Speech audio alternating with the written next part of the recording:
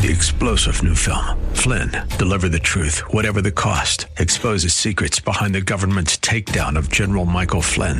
Flynn knew what the intel world had been up to. He ordered the first audit of the use of contractors. This set off alarm bells. He told the truth. He was the most dangerous person for Donald Trump to hire. They had to get rid of Flynn. Flynn, Deliver the Truth, Whatever the Cost. Available now. Watch it today. Go to salemnow.com. salemnow.com.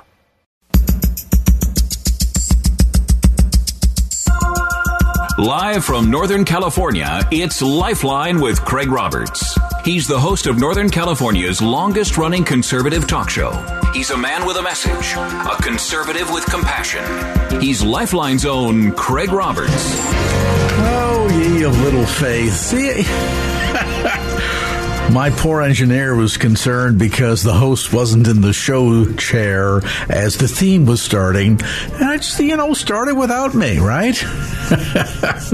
Well, good afternoon. And we're not going to start it without you, that's for sure. You're a big part of the program each and every afternoon. And what a privilege it is for us to spend some time with you, wherever you might be headed, on this cool Thursday, the 18th of January. Welcome on board. We got a pretty full show for you today. Coming up later on in tonight's program, Tim Barton is going to join us from Wall Builders.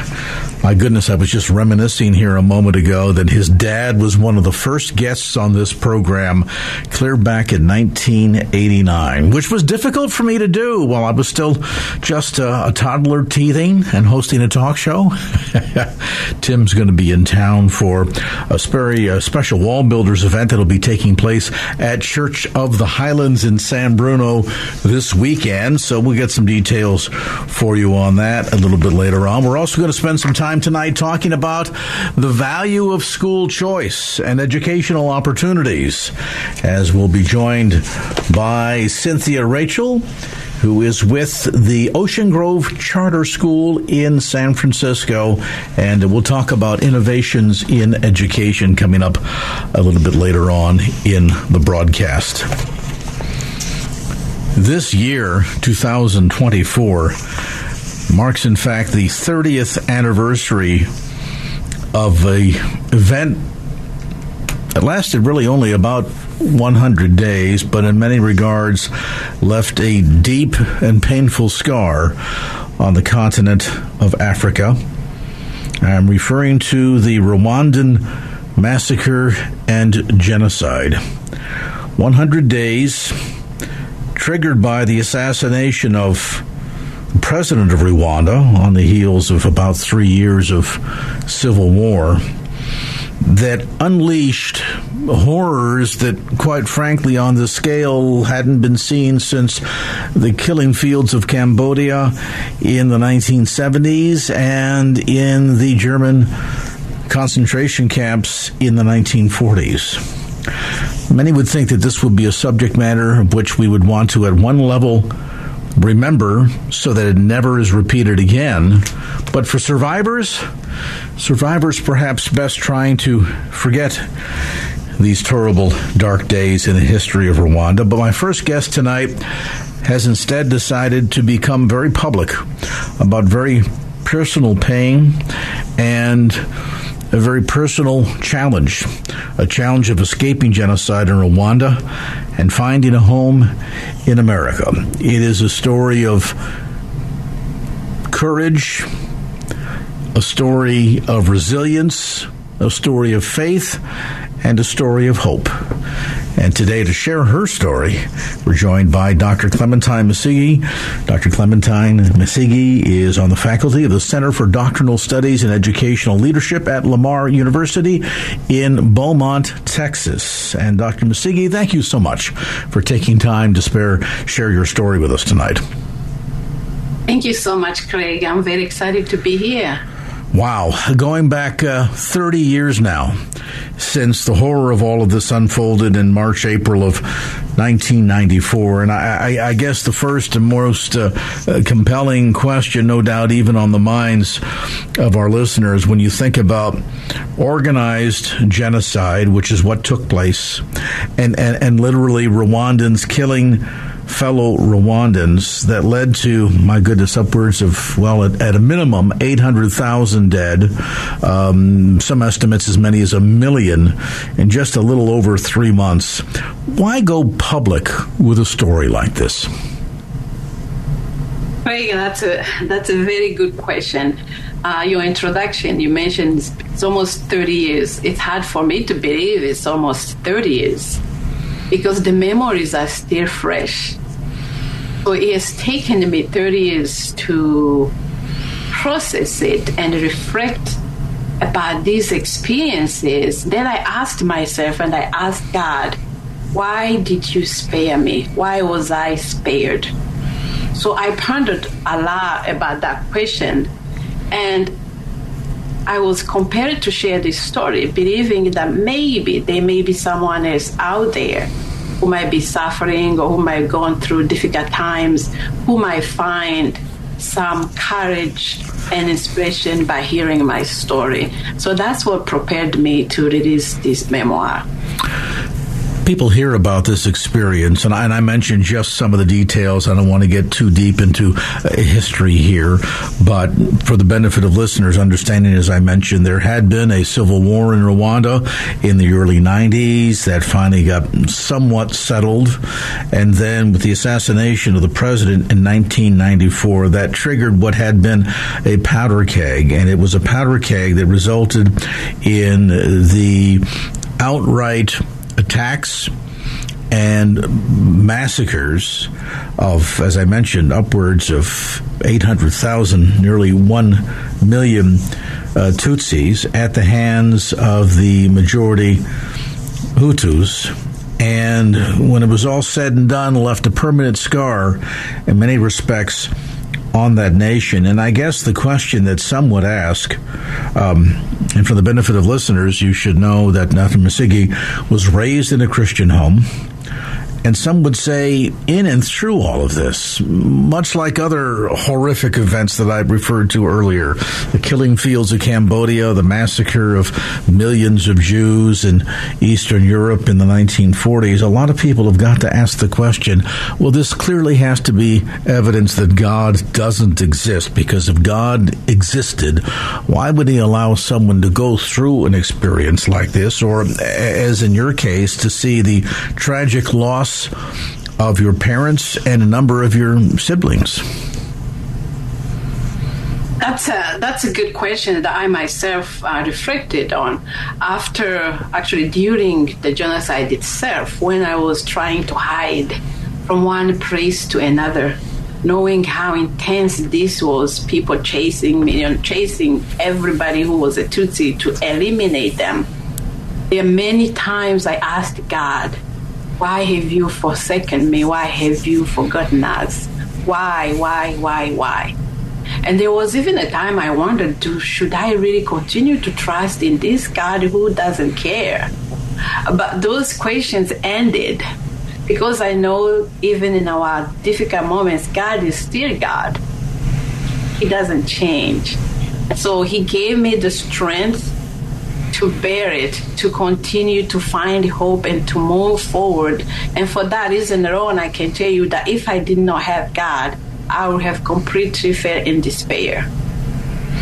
And I would imagine, as I parsed through your book, Spared, Escaping Genocide in Rwanda and Finding a Home in America, that sometimes we want the big single event miracle that prevents horror and tragedy from ever even happening, and yet oftentimes God will, in response to sin condition and man's sinful nature, which is really at the core of why this tragedy began in the first place, that God will show up in so many ways, both great and small, and oftentimes it's the accumulation or culmination of a multiplicity of miracles that demonstrates that throughout the pain and the suffering and the anguish, that he was there all the time.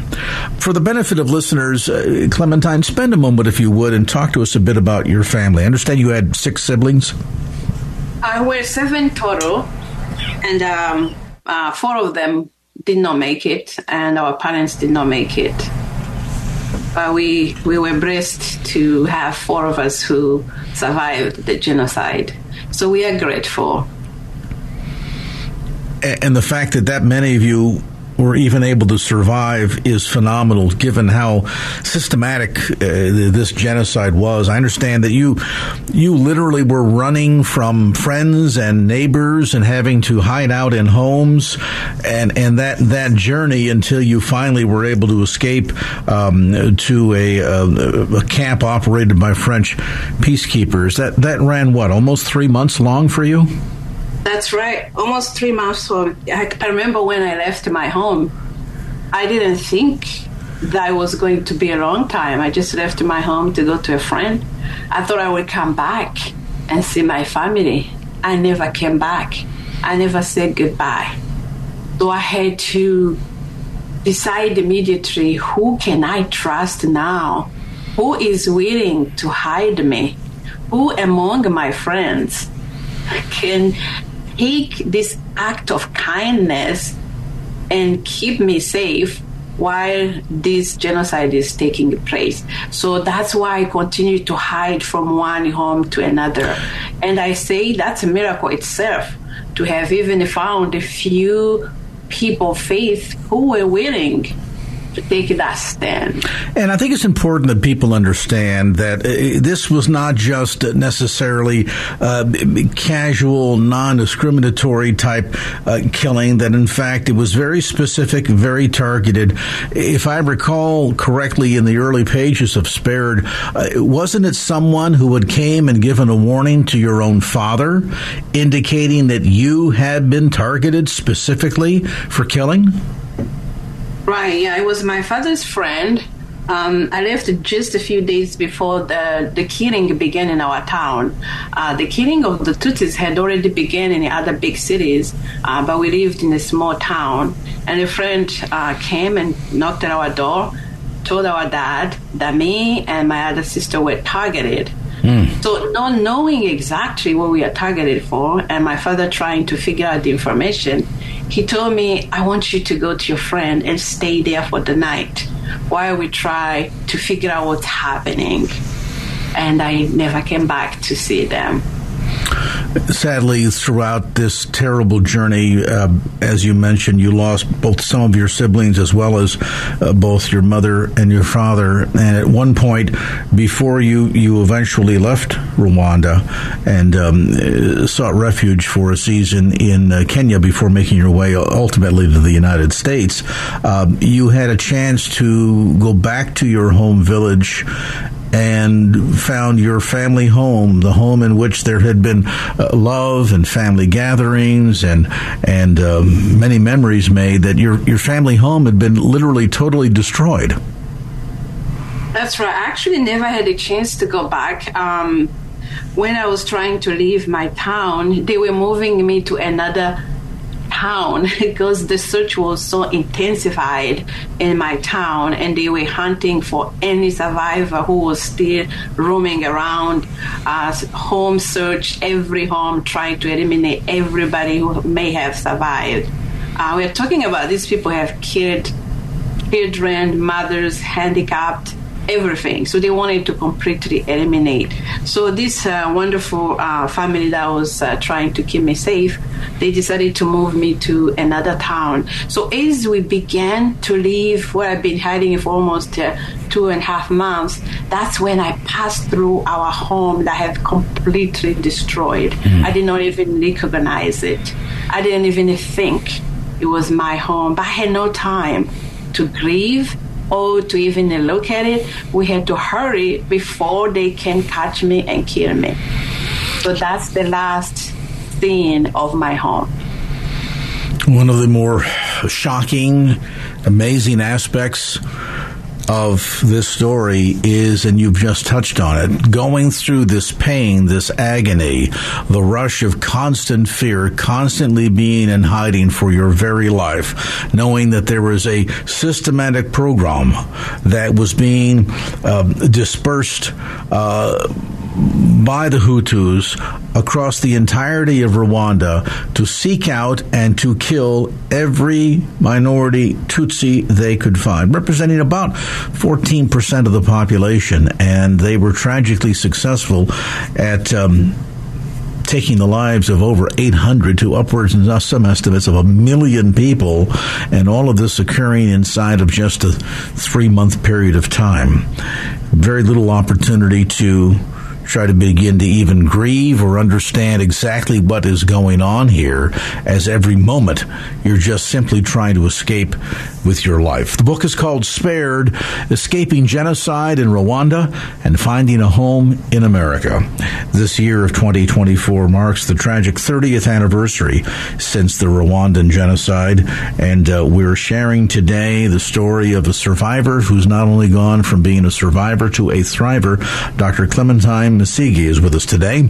We'll take a very brief time out. We'll come back to more of the conversation as Lifeline continues. And now back to Lifeline with Craig Roberts. Dr. Clementine Masigi with us today. Her new book just about to be released called Spared: Escaping Genocide in Rwanda and Finding a Home in America. Dr. Masigi, I know that early on, undoubtedly, seeing how widespread this genocide, these killings had been, you must have early on come to the conclusion, as you were separated from your siblings, that perhaps none of them had survived. But we talked earlier about God showing up in little mini miracles all along the way. One of those miracles was the discovery that your sister Muriel had survived. Tell us a bit about that experience. That was a time after I had already survived. I had already driven to the French peacekeepers, and then we were in the hands of the RPF at that point. When you were talking with other survivors who were hurting, who were wounded, and we were trying to comfort one another, trying to ask whether any of us know where our families or our loved ones are. So it's during that time when I heard rumors that it's possible that one of my siblings survived. So the search continued with the new leadership at the time, and we were able to reunite. It was a great day for us. And one of your brothers you were also able to reunite with. Yes, one of our brothers was an international student in the U.S. at the time. When the genocide was taking place, he was here studying. He watched the whole killing on television, like everybody else. He would go to his apartment from his classes, and he would watch television as his people, knowing his family and his people are being killed. That's what happened to him. He wasn't even there he watched it miles away. It was heartbreaking for him as well. But we thank God he wasn't in Rwanda. Who knows? I am so glad he wasn't there.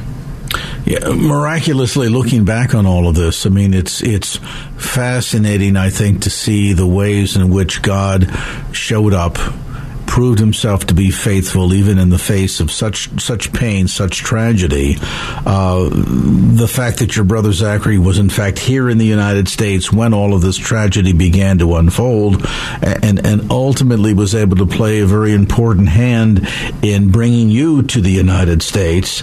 And I'm just curious, as you look back on this, and I apologize that we've got such short time today. We should have had 2 hours to talk about your story, but trying to kind of just condense this, and of course encourage listeners to go online to Amazon.com and order a copy of the book for themselves. Again, the book is called Spared: Escaping Genocide in Rwanda and Finding a Home in America. But as you look back over the totality of this experience, what are some of the important takeaways of your experience that you'd like to share with our listeners here?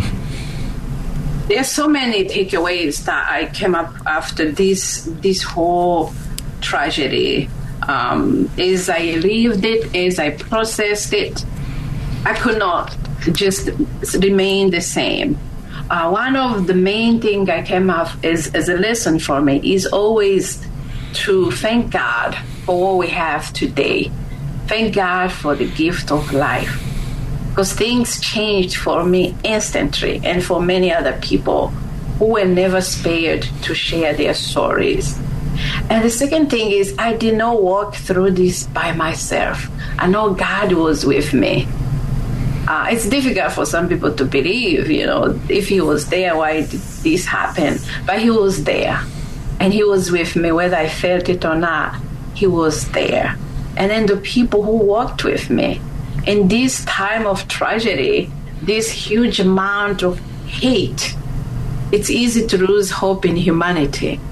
But my story demonstrates that we still have good people who are compassionate, who are willing to stand up and take actions against evil. So those are the main message for me. What about the main message for the rest of us? It's difficult to process, to fathom even an inkling of what you have gone through and survived through.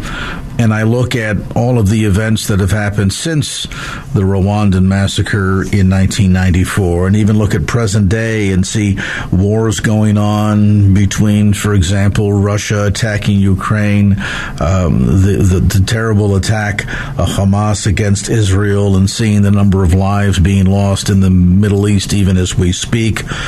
What would be the message, the one resounding message that you would share, particularly with Christians today, as we look at these events continuing to unfold, perhaps not to any degree as severe or the tragic level of loss of life as what was experienced in Rwanda at that time, but if you could share a message, if there's a warning here in your own experience for the rest of us, the rest of the world, what would that be? I think what happened to me was kind of already existing. It was there. People could feel it. They could sense it. It did not necessarily surprise people because instability has been already there. So my message would be, how can we as Christians, how can we take actions that could prevent such things to happen, that could lead to peace, that could possibly help rebuild or create reconciliation, so there is not so much division, that we have this unity as the body of Christ. We see so much stoking of anger and frustration and the further marginalization of people that perhaps don't look like us, don't speak like us, don't think like us, and yet nevertheless are still fellow human beings, nevertheless are still individuals for whom Christ died. And maybe one of the most important messages, so often the cry following the totality of the events of World War II and the genocide that took place there at the hands of the Germans against so many in Europe was that it should never, ever happen again. Though sadly, there have been events very similar, sometimes to shocking proportions, much as what described the events of Rwanda of 30 years ago, where it has happened again.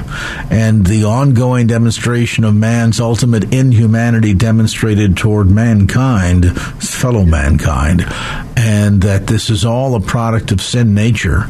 And for us as a believer, part of the rallying cry really needs to be, what is our role in impacting a lost and dying world for the sake of the gospel? And what can we do?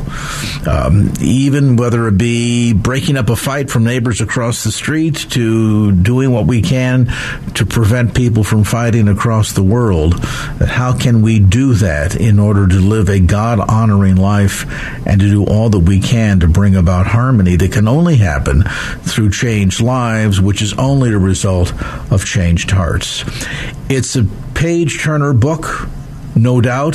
To imagine a young girl like this going through this kind of experience, coming out on the other side, and standing strong to say that nevertheless, though he slay me, I will still serve him. That is one of the core messages of this new book called simply Spared, Escaping Genocide in Rwanda and Finding a Home in America.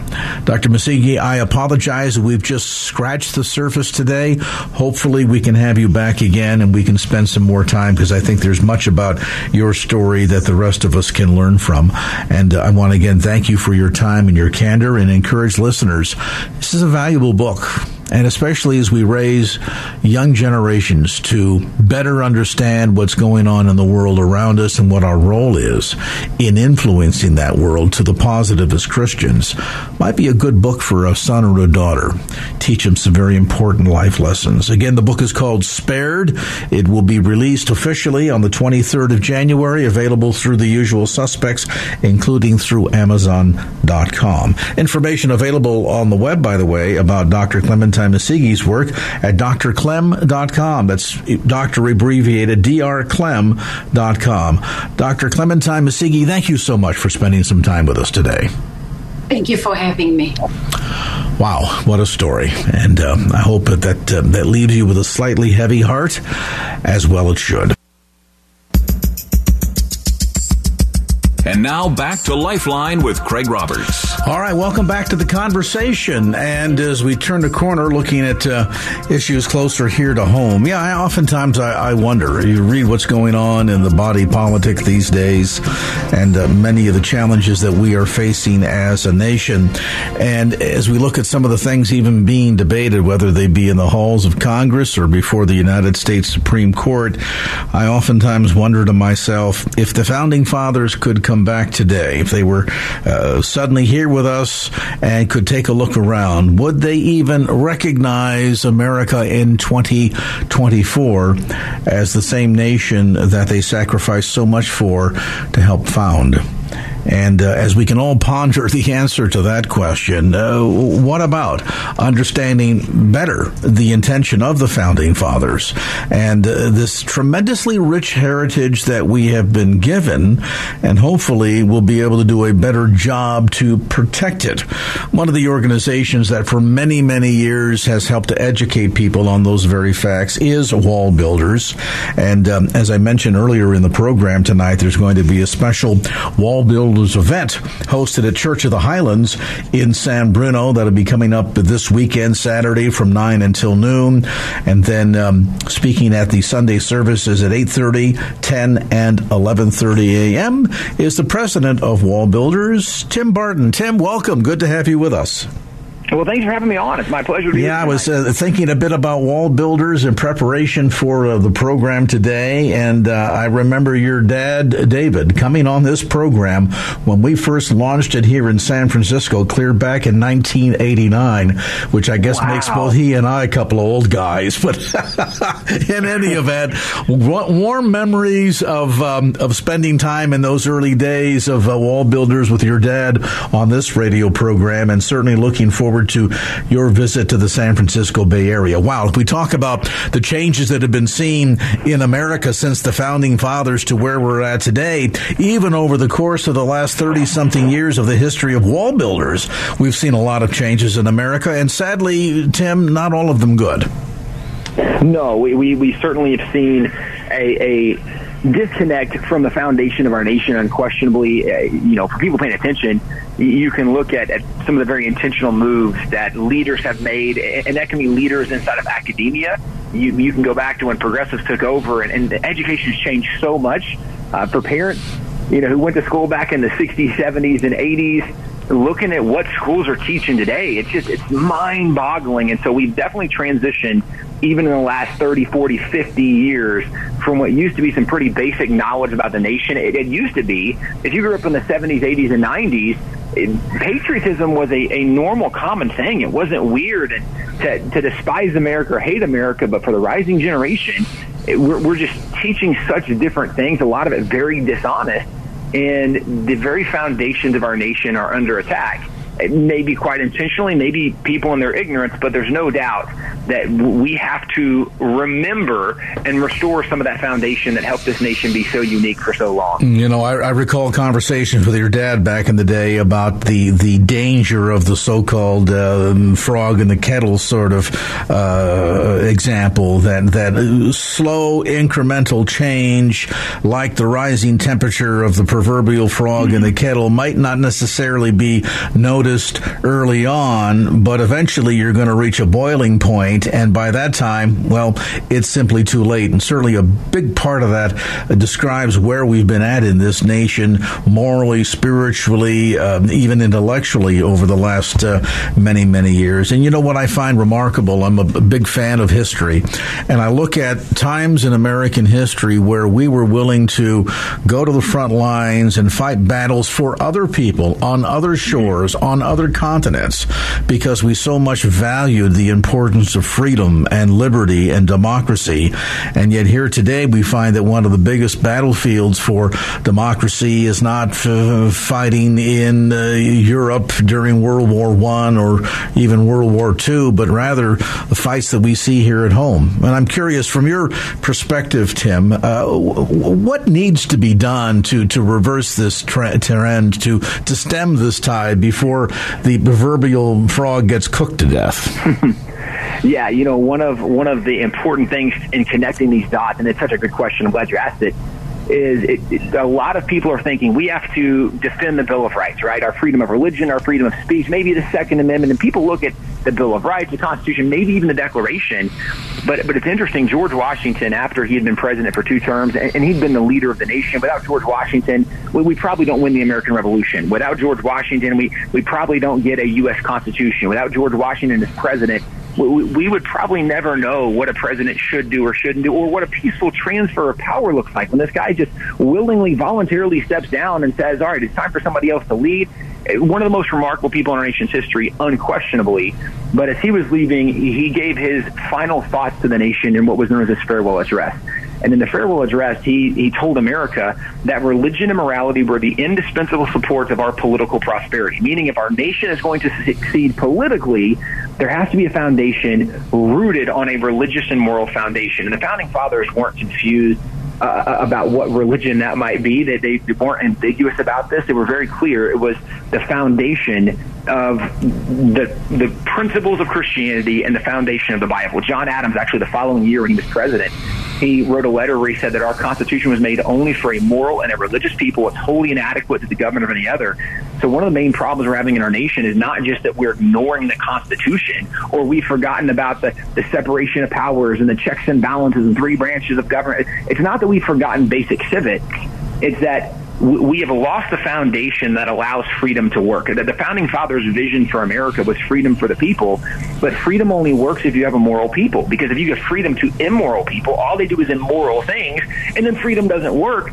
So the Founding Fathers knew the only way our nation survives is if we maintain a structure, a foundation of religion and morality. And I actually could go through dozens, if not maybe hundreds, of very specific examples where they cite religion and morality as a necessity for freedom. And I think as we look at our nation today, we are becoming an increasingly secular nation.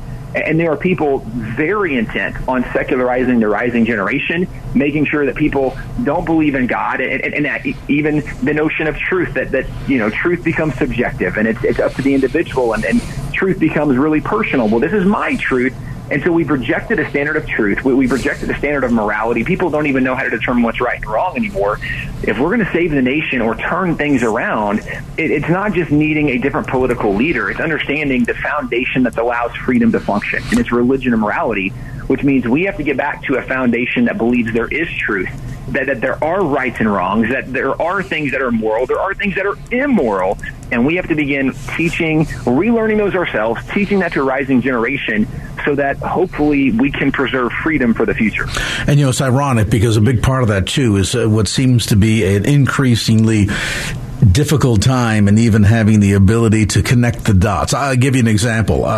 Some years ago, this was on the heels of one of the multiplicity of school shootings, and I was in a conversation with a progressive who sort of was lamenting where we were and saying, the sad thing is today, even in schools, there's no respect for teachers. Kids don't respect of their parents. They lie, they steal. Kind of went down this laundry list off the top of this gentleman's head, and I paused for a moment and I said, it's too bad we can't even put a reminder out in front of them. Yeah, that's right. We ought to be able to even put up a poster that would say, kids, honor your mother and father, and don't lie, don't steal, and so forth. I said, yeah, that would be a brilliant idea. We could maybe come up with a list of things to do and not to do. Maybe a list of, I don't know, David Letterman had his top 10 list. Maybe a list of 10 thoughts, suggestions. How about 10 commandments? There you go. And of course, by the time we reached that juncture in the conversation, this progressive understood the point that I was making, that there was a time when we did remind children of these valuable ideas and the Judeo-Christian ethic. And here we find ourselves all these years later, having worked so hard in some arenas to remove prayer from the classroom, God from the public arena, Bible reading, all of it, even down to saying, we can't post the 10 Commandments. That's endorsing religion. And yet we turn around and lament the very guardrails that biblical teaching and Judeo-Christian ethics used to provide our culture. And then once they've gone and we see the end result, we see the final product, we wonder to ourselves, where did we go wrong? Again, that utter inability to connect the dots. It really is. And, when people look back at the Founding Fathers, so often we've heard that they were irreligious or atheists or agnostics and deists. And really, people can only believe that if they've never actually read the writings of the Founding Fathers, because these were people who were very connected in their faith. They knew without God they would never succeed. They couldn't defeat the most powerful military in the entire world, which the British were at that time, except they knew, as Benjamin Franklin acknowledged, with a firm reliance on divine providence, as was written in the Declaration, right, with a firm reliance on divine providence, we mutually pledge with each other our lives, fortune, sacred honors. They knew without God's help they would never succeed. And even this notion of religion and morality, they were not requiring, they didn't mandate that everybody be a Christian, that everybody has to love Jesus, but they knew there has to be a system of morals universally that we are teaching and promoting, because it can't be subjective. We have to have something that we collectively agree, this is the standard we're going to use, because that allowed freedom to function. And this is something that certainly, when I have a chance to be out in California here in just a couple of days, I'm really excited to dive into some of this and show from the founders' actual writings, where I can imagine people hear some of this and they're like, I'm not sure about that. I gladly encourage people to challenge what I'm saying, because I will show you the actual letters, I'll show you the actual documents and books where they wrote this, because I don't want somebody to take my word for it. People know they've been lied to. I mean, over the last couple of years, people really know there's a lot of dishonesty in the media. There's a lot of dishonesty from politicians. I don't want us to continue to blindly follow just because somebody said. I want to help guide people to say, here's the actual writings, here's what they actually said. I want to help people know that truth does exist. It is knowable, it's discoverable, and certainly when it comes to the history of this nation, the foundation of this nation unquestionably was built on religion and morality found in the principles of Christianity, the teachings of Jesus, and in the Bible, and that's what we have to restore in this nation. And let's pray to God that we're able to follow that truth back to the restoration of our nation, lest we follow a lie right off a cliff. As I mentioned, Tim Barton, president of Wall Builders, is going to be here in the San Francisco Bay Area. There'll be a special conference being held and hosted at Church of the Highlands, 1900 Monterey Drive in San Bruno, this Saturday, 9 a.m. till 12 noon. And then in addition to that conference, Tim will be speaking on Sunday service times at 8:30, 10, and 11:30 a.m., all again at Church of the Highlands in San Bruno. Complete details, reservations, just check them out online. Go to highlands.us. That's highlands.us, or you can call area code 650-873-4095. That's 650-873-4095. Or again, details and reservations to be a part of Tim Barton's workshop this Saturday, again from 9 until 12 noon at Church of the Highlands in San Bruno. Our thanks to Tim Barton, president of Wall Builders, for being with us. And Tim, we appreciate the time, and look forward to your visit here to the San Francisco Bay Area this weekend. Check it out online again at highlands.us.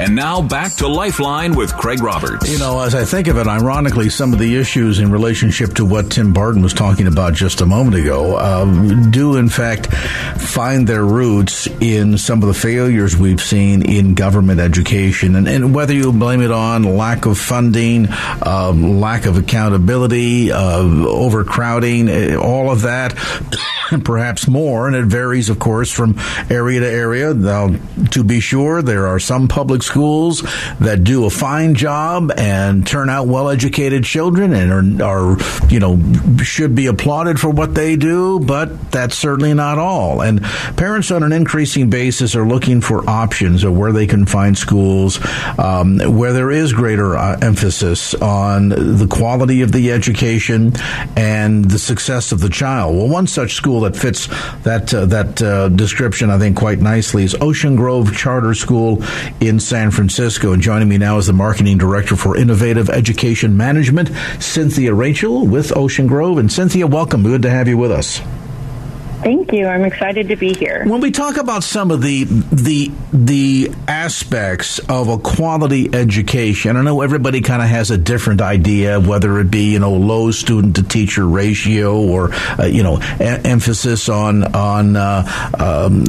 students being able to learn at their own pace, things of this sort. But give me, from your perspective as a professional, give us a bit of a glimpse into some of the things that really makes a school like Ocean Grove different and unique in its features that is helping to create such quality outcomes for the students.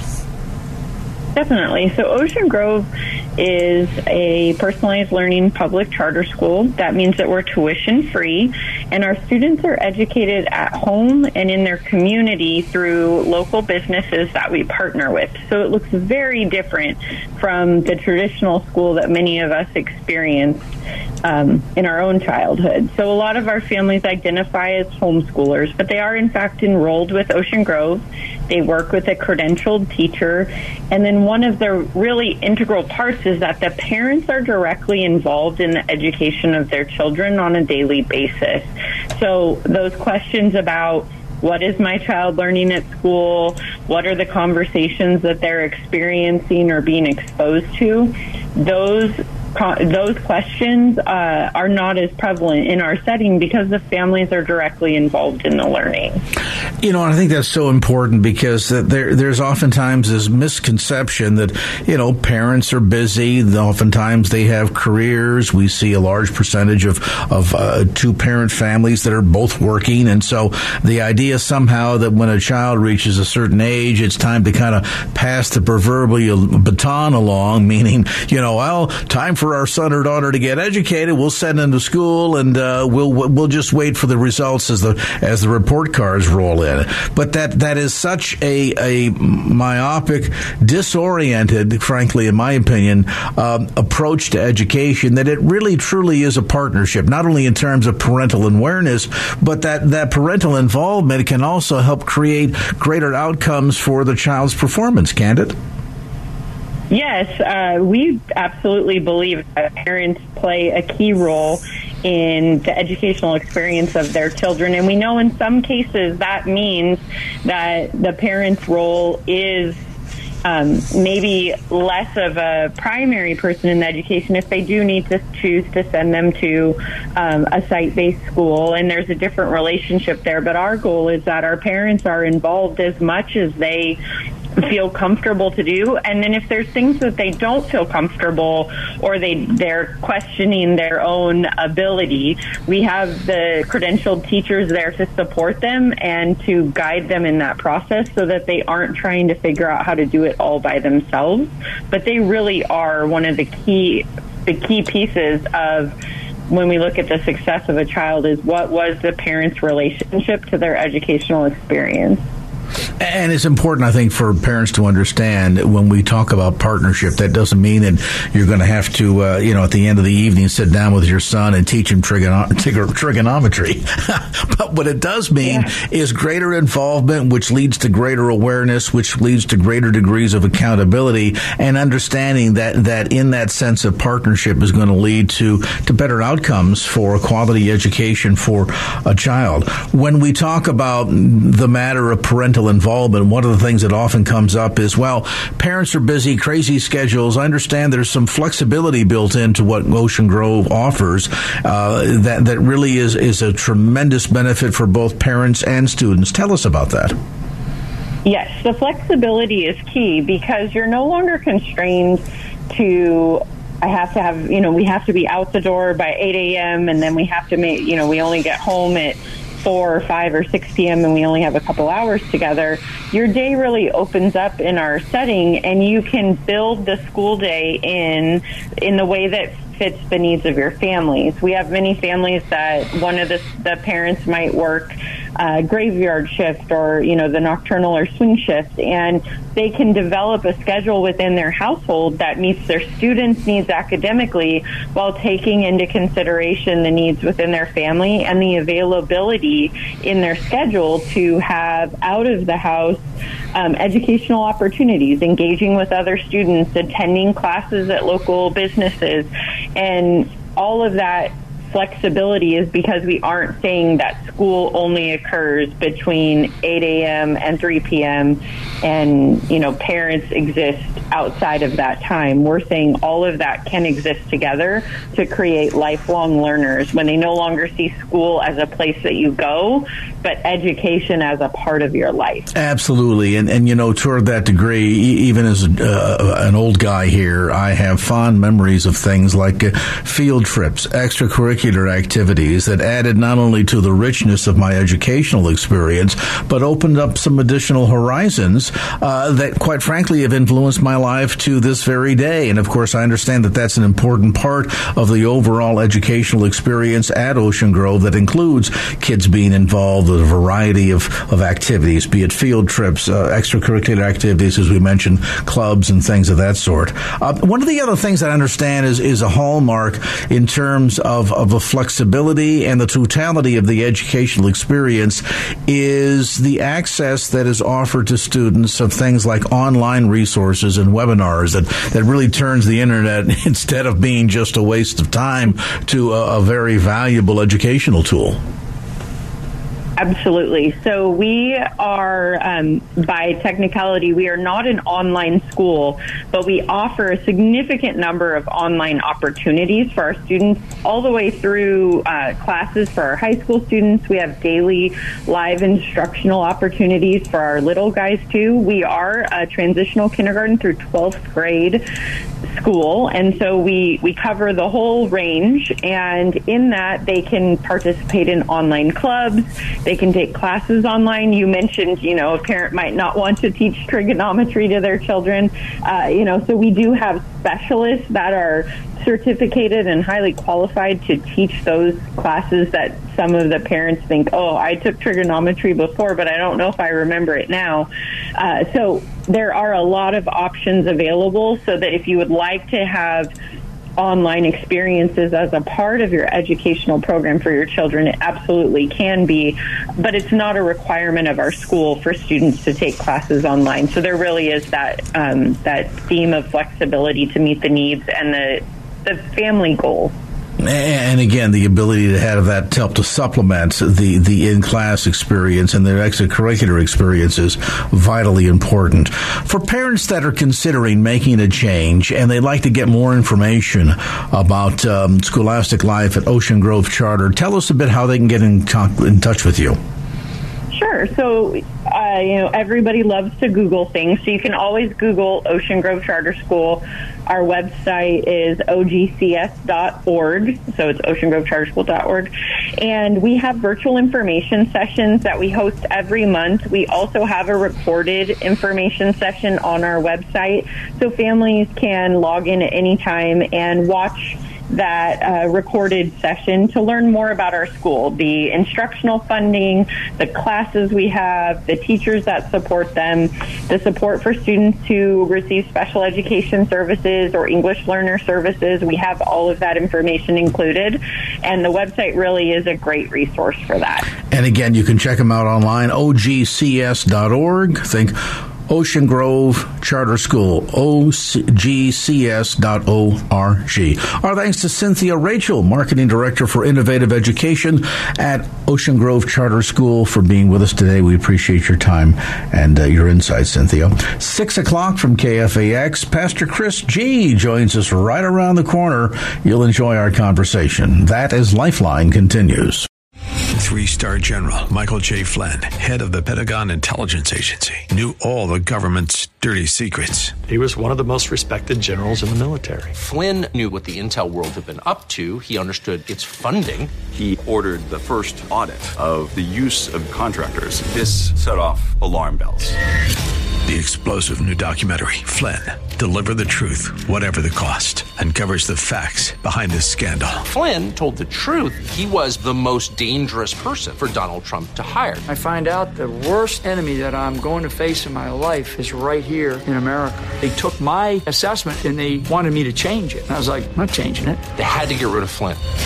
With in-depth interviews, archival footage, and never-before-seen personal records of the man behind the headlines. I just felt like I was drowning. Flynn, Deliver the Truth, Whatever the Cost. Available now. Watch it today. Go to salemnow.com. salemnow.com.